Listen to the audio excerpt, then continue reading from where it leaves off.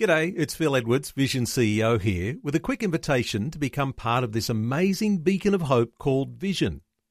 Together we can put our love into action to help people of all kinds build or rebuild their lives on the truth of God. Please consider the part you can play during our upcoming Visionathon appeal, remembering that it's your support that makes Vision possible, including this podcast. Audio on demand from Vision Christian Media. Exploring faith and the future. Neil Johnson and Bible teacher Dr. Kameel Majdali. In this series, we've been talking a lot about Europe, its formation, the way that Europe was shaped, and of recent days talking about the Brexit and why the Brits would want to leave the European Union.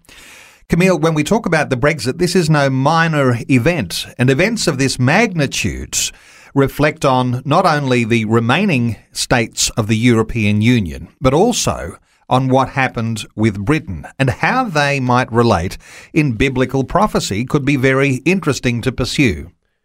All right, Neil, this is a nice football to kick around. The EU, Brexit, and Bible prophecy. Let's put it this way. The average evangelical, Pentecostal, Bible-believing Christian, if they've studied the topic of end-time prophecy, probably are geared up for what was called a world empire that's a revived Roman Empire with a European Antichrist. That's usually what a lot of people in our part of the world or our part of Christendom would think. Popularized by the late great Planet Earth, published in 1970, and other things.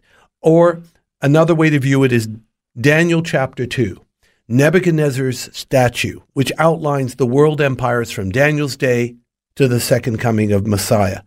And the final world empire is called legs of iron, feet of iron and clay. Traditionally, people said, this is representing the Roman Empire. And the two legs represent the Eastern Roman Empire and the Western Roman Empire, and then the feet and toes of the statue are the end of the empire. Basically, the empire devolves into 10 regions and things like that. Does Brexit support this kind of interpretation, or does it undermine it?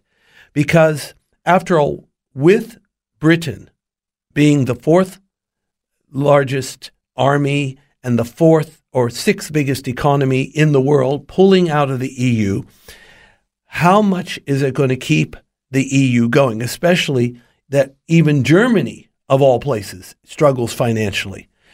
If the EU falters, I'm not saying it will, but if it does, then what happens to this interpretation of a revived Roman Empire and fulfilling prophecy in the European Antichrist?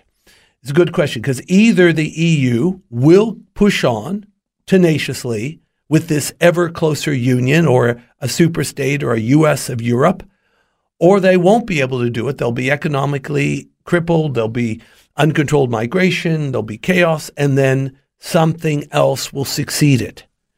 Now, one scholar that I'm aware of does propose something else. They say quit looking for a European Antichrist and a revived Roman Empire, because when you read Bible prophecy, a lot of the countries mentioned in those prophecies are nowhere in Europe.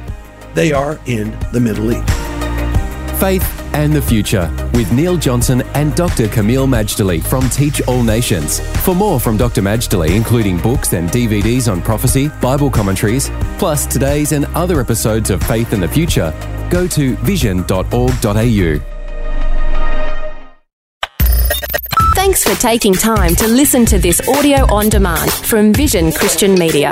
To find out more about us, go to vision.org.au.